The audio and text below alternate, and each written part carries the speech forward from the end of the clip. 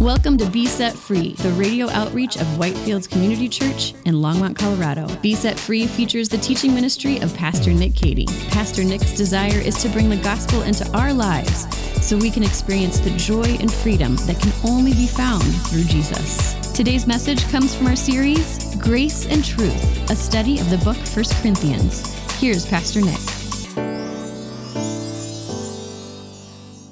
That last week when Pastor Mike taught, Paul basically laid this out. He listed some of these immoral practices, and he said these things are sin. And then he said, these kinds of things that you're doing, these are more things related to who you used to be before you followed Jesus, before you were redeemed by Jesus. It's not who you are now. This is who you were. It's not who you are. Now you're followers of Jesus. Now you're saved. Now you've been washed and redeemed. And what Jesus did when he died for you on the cross and rose from the grave, Jesus didn't only come to forgive your past, he also came to give you a new future. He came to make you a new person, to set your life on a whole new course. So why would you continue doing things that are sin and that God has said not to do? And so, picking up in verse 12, look at what Paul says. He says, all things are lawful for me. And then in verse 13, he says, food is meant for the stomach and the stomach for food. Now notice that both these phrases in your text, they're in quotation marks. In other words, these aren't things that Paul is saying, and he's saying this is true. He is quoting from common arguments that people would give in order to justify their immoral behavior, in order to say, here's why it's okay to visit prostitutes. Here's why it's okay to have these sexual relationships that are outside the bounds of what God has laid out in Scripture as being the boundaries for sexual activity. And the first argument there in verse 12, some people would say, all things are lawful for me. And what that meant essentially was this: hey, I'm not doing anything illegal. That's really the argument they would make. In other words, they would say, hey, this isn't against the law. These are two consenting adults doing whatever they want to do. Listen, prostitution was legal in that society. In fact, it wasn't only legal, it was exceedingly common.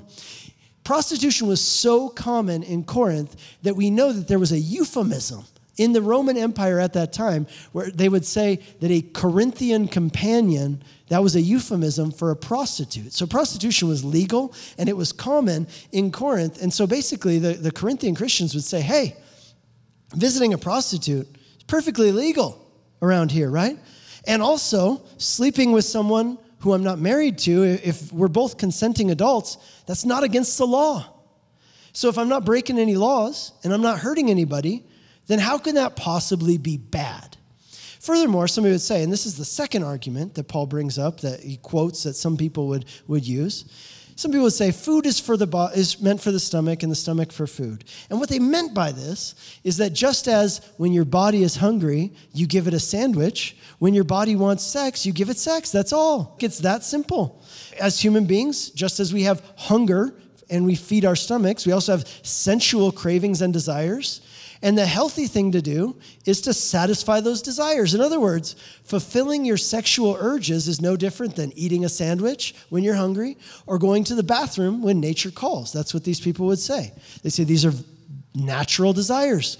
It's how your body functions. So if we can do it in a way that's not illegal and doesn't hurt anybody, how could that possibly be wrong? We're not hurting anybody. We're not breaking any laws. Why does God care what we do then? The way that people thought about prostitution back then in Corinth, you know what it's most similar to in our day and age? See, for us, we hear prostitution, we're like, oh, that's gnarly stuff, right? That's serious business.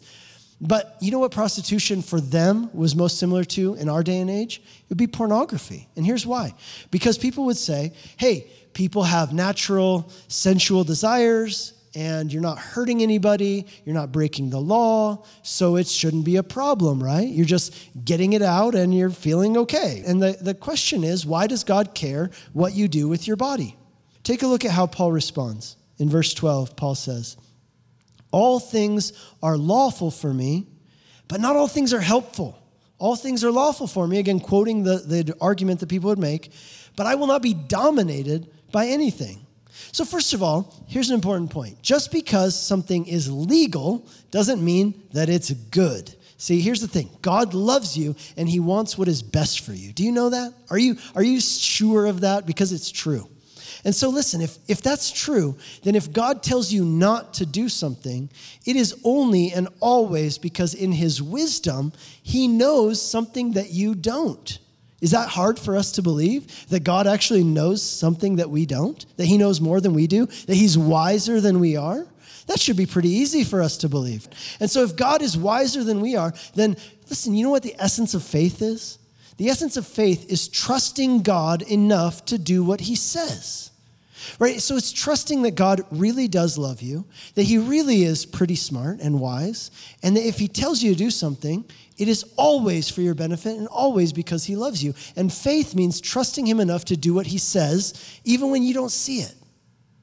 You know, there are a lot of things that aren't against the law, but they're still not a very good idea. You can make a list for yourself. Things that are perfectly legal and are really dumb, okay? Like you could pound your head against a wall and the police won't do anything.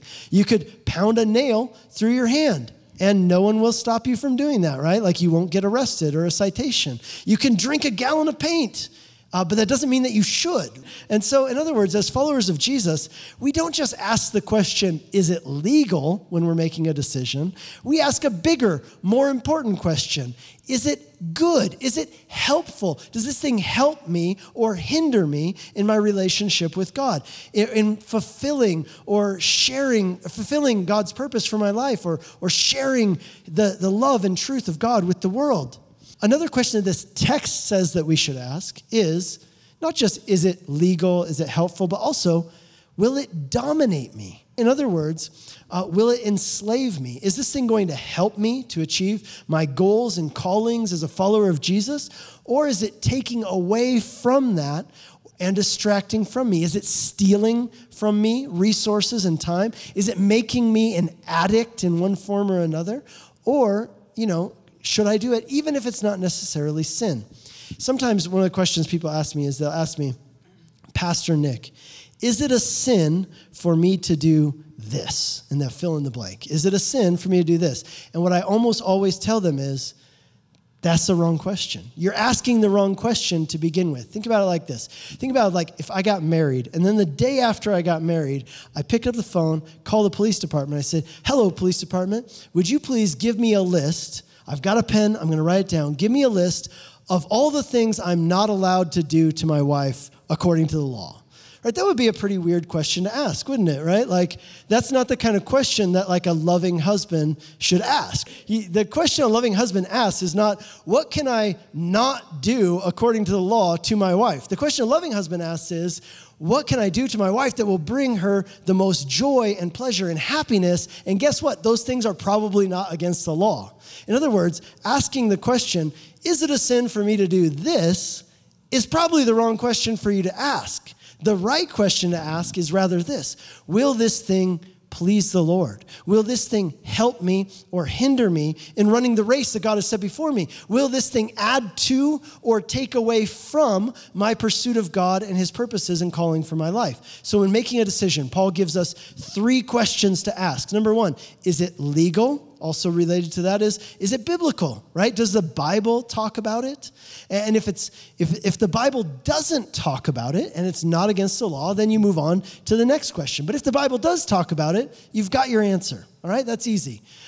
Next, so is it legal? Is it biblical? Next question is, okay, if it's not addressed in the Bible directly, then the next question is it helpful? Is it helpful? And the third question is it enslaving? Does it serve you or does it make you serve it? But then in verse 13, Paul gets right down to the question of why God even cares, right? Like, why does God care about what you do with your body? And here's what he says. Food is meant for the body, or for the stomach, and the stomach for food, and God will destroy both one and the other. The body is not meant for sexual immorality, but for the Lord, and the Lord for the body. And God raised the Lord and will also raise us up by his power. So what's Paul saying here? He's saying that what you do with your body sexually is not the same as eating a sandwich when you're hungry or going to the bathroom when nature calls. Why? Because those things are temporary, right? They will not last for eternity. They have no eternal value or significance. But what you do with your body in regard to sex affects you in a way that's different from the way that food affects you. Why is that? Here's why. Because we are embodied beings. Embodied beings. Remember our sentence? It says this, we are embodied beings. What does that mean? It means that God created you as a whole person. As a whole person, you have a spirit, and he placed that spirit inside of your body. In other words, you're not just like a brain that happens to have legs. God created you as an embodied being, body, mind, and spirit. You are one being, and those three areas are connected.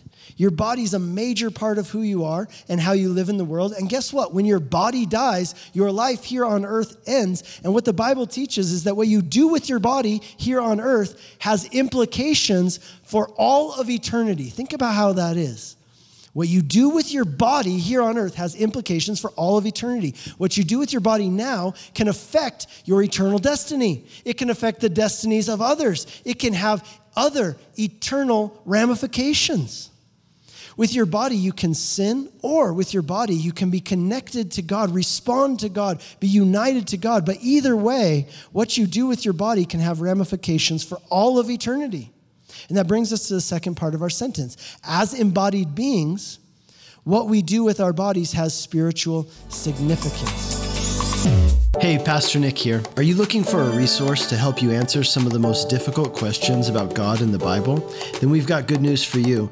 I've written a book called The God I Won't Believe In, Facing 9 Common Barriers to Embracing Christianity.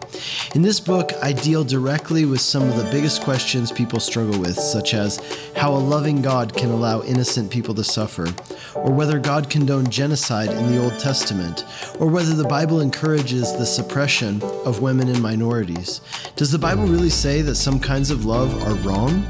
And is there actual proof that God exists and that the Bible is trustworthy? I address these topics and more in this book, which is a great resource for anyone who wrestles with doubts or who has concerns about these topics. And it's a great resource for those who want to help others who have questions about these topics. So to purchase this book, search for The God I Won't Believe In, Facing 9 Common Barriers to Embracing Christianity, wherever books are sold, or visit nickcady.org. And to celebrate the release of this book, we are offering a free copy of the book as a gift to any of our listeners who make a donation of any amount to support Be Set Free Radio at besetfreeradio.com. And now back to today's message. Verse 15, do you not know that your bodies are members of Christ? Shall I then take the members of Christ and make them members of a prostitute? Never. Or do you not know that he who is joined to a prostitute becomes one body with her? For as it is written, the two will become one flesh, but he who is joined to the Lord becomes one spirit with him. Now, most Greek people believed in something called dualism. Now, dualism, and the reason I bring this up is because many people today also have a dualistic view of the world, right? So dualism is kind of the opposite of understanding that we are embodied beings. Let me explain. Dualism basically says that there's a physical aspect of life and there's a spiritual aspect of life. The physical is what you can see, touch, and feel, and the spiritual is unseen.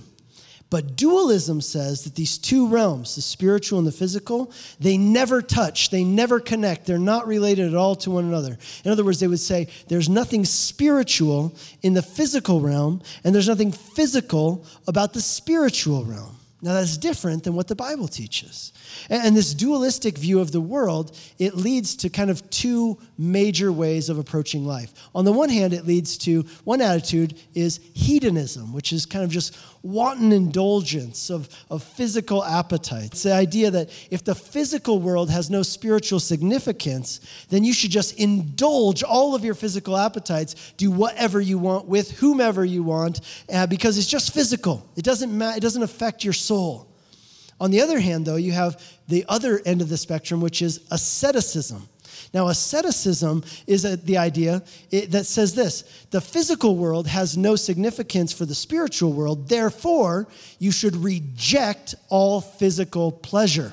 Instead, you should only do things that are spiritual, and those things are only like prayer and reading the Bible and things like this, right? This is where we get the ascetics, the monks who would go live in the middle of nowhere, right? And they would only pray and only read the Bible and separate themselves from society. That's where these ideas come from, that that's more holy and more spiritual. But what the Bible teaches is something very different. Rather than a dualistic view of the world, the Bible teaches that we are embodied beings and that what we do with our bodies has spiritual significance. That's why he says in verse 15, your bodies are members of the body of Christ. In other words, one of the ways that God does his work is through your hands. You know, God does work supernaturally. He works in unseen ways, miraculous, unseen ways. But you know what else? He also works very much in very practical ways through other people's lives and actions and works. And God wants to do his work in very practical ways through you as well. In other words, it isn't only praying and meditating on Scripture that are spiritual activities. Physical things can also be spiritual activities. Building, giving, speaking, working. These are all activities that have spiritual significance. Everything you do in your life physically can have spiritual significance. Every aspect of your life can be done in service to God and as a way of doing God's work in the world. So here at the end of chapter 6, understand this. Paul is addressing those who held a hedonistic view that said that what we do with our bodies doesn't have any spiritual significance. And Paul says, no. Think again. What you do with your bodies has incredible spiritual significance. That's why he says in verse 18, therefore, flee sexual immorality. Every other sin a person commits is outside his body, but the sexually immoral person sins against his own body. Or do you not know that your body is a temple of the Holy Spirit within you, whom you have from God? You are not your own. You were bought with a price, so glorify God in your body. In other words, not only are you hurting yourself when you sin in these ways, but you are failing to remember that you have been redeemed by Jesus, and therefore your life is no longer your own. He has purchased you at the cost of his life. He has purchased you out of slavery, out of bondage, out of destruction, and made you his own. So to answer the question, why does God care what you do with your body? Paul would say, wait a second, who said it was your body to begin with? You belong to Jesus, right? You answer to him. You take your cues and directives from him. That's what it means that he is your Lord. Now, remember, that's what Paul said now to the hedonists there at the end of chapter 6. But in the opening verses of chapter 7, Paul is now going to speak to the ascetics as well, those who believed that all physical pleasure was dirty or unspiritual or bad. Look at what he says in chapter 7, verse 1. Now, concerning the matters about which you wrote, it is good for a man not to have sexual relations with a woman. Notice that's in quotes. He's quoting what they said to him. But because of the temptation to sexual immorality, each man should have his own wife and each woman her own husband. The husband should give to his wife her conjugal rights, and likewise the wife to her husband. So whereas some people in the Corinthian church were visiting prostitutes and having sexually immoral relationships, there were others in the church who were going to the exact opposite extreme. Rather than being hedonists, they were being ascetics. And they were saying this, sex is bad and you shouldn't do it even if you're married. Even if you're married. And Paul says, no, that's not it either. We are embodied beings, which means there's a good and healthy and God-given place for sex in your life, and that is within the relationship of marriage. And Paul points out, this is not only true for men, but importantly, he says this is also true for women. Look at what he says in verse 4. For the wife does not have authority over her own body, but the husband does. Likewise, the husband does not have authority over his own body, but his wife does. Do not deprive one another, except perhaps by agreement for a limited time, that you may devote yourselves to prayer, but then come together again so Satan may not tempt you because of your lack of self-control. Again, the issue here is that some people had this idea that it was more spiritual not to have sex even if you were married. And Paul says, no, that's a terrible idea. That's not spiritual at all. If you're married, you've become one flesh. So not only do you belong to God as a child of God, but as a husband and wife, you belong to each other. So not only do you want to serve God with your body, you also want to serve your spouse and help them to walk with God. And part of that includes helping them to avoid unnecessary temptations by being satisfied physically and emotionally in you as their spouse. Look at what Paul says in verse 6. Now, as a concession, not a command, I say this. I wish that all were as myself, but each has his own gift from God, one of one kind and one of another. What is Paul saying? Listen, Paul was single, and he thought that being single was actually pretty great. Now, there's some pretty good evidence which suggests that at one time in his life, Paul was actually married. But we do know that at this point in his life, for sure, Paul was single. Now, we'll get into more about why some people believe Paul was married at one point in his life, and we'll get into more about why Paul thinks that singleness is a really good thing in our study next week. But for now, let me just point out to you what he says in verse 6. Paul refers to singleness as a gift from God. Now, I've met a lot of single people who do not view their singleness as a gift from God. Many of them view it as a curse. Why, God? They feel like they're missing out on living a whole and fulfilled life. But let me remind you that Jesus, the person we follow, the greatest, most perfect person who ever lived, was single. He wasn't missing out in any way. Look at what Paul says here in verses 8 and 9. To the unmarried and the widows, I say that it is good for them to remain single, as I am. But if they cannot exercise self-control, they should marry, for it is better to marry than to burn with passion. Listen, what the Bible is telling us here is that the goal of life, the pinnacle of existence, is not finding a partner and getting married. That is not the greatest thing in life. There's a bigger goal. There's a higher calling. There's a greater purpose which we have. Our purpose and our goal is that we have been purchased and redeemed by Jesus. Therefore, he has set out a course for our lives, and our goal, our purpose in life is to run that race that God has set before us. And if marriage helps you do that, then good. But you don't need to be married in order to do it. And if you're not married, that doesn't make you incomplete or unfulfilled in any way. Listen, I hope that we as a church can be a place where single people can be comfortable, where married people can come, where widows can be here, and all the rest and everyone who comes can find a community where they are known and loved and embraced and surrounded by other people who will support them in their journey of following Jesus, no matter what stage of life they're at. That brings us to the final point here, which is this. As embodied beings, what we do with our bodies has spiritual significance. And knowing this helps us understand and respond to what Jesus did for us. Friends, the message of the gospel, the good news of Jesus Christ, is that in the person of Jesus, God became one of us. He became an embodied being. The Bible tells us that God is spirit, and as a spirit, no one has ever seen God. And yet, rather than just snapping his fingers and making all the problems go away, God took on a physical body. He came to our physical world in order to save us through his physical actions. Through our sins that we committed in our flesh in this physical world, we have heaped up for ourselves an eternity's worth of judgment and condemnation. But God, because of his great love for you, Peter puts it this way, he himself bore our sins in his body on the tree.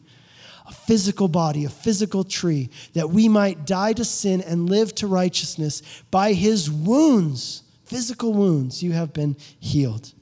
It's saying that Jesus, through his physical actions, healed our spiritual sickness. He died so we might live, no longer for sin and destruction, but for righteousness.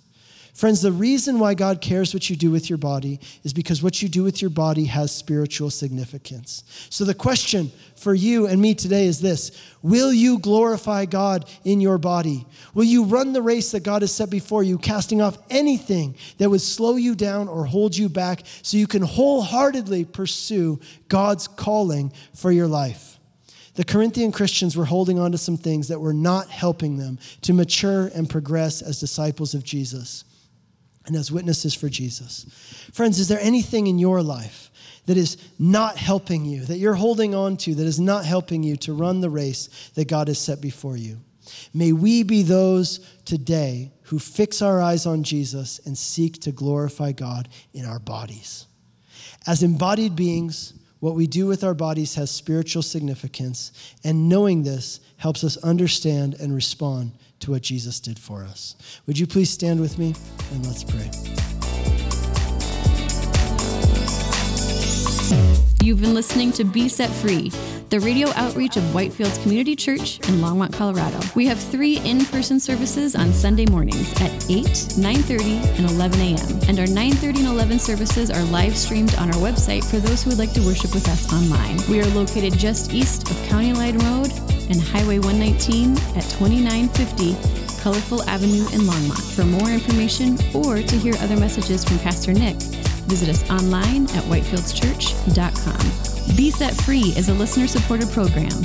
If you have been blessed by this message and would like to support this ministry, you can send a donation via check to 2950 Colorful Avenue, Longmont, Colorado, 80504, or donate online at besetfreeradio.com.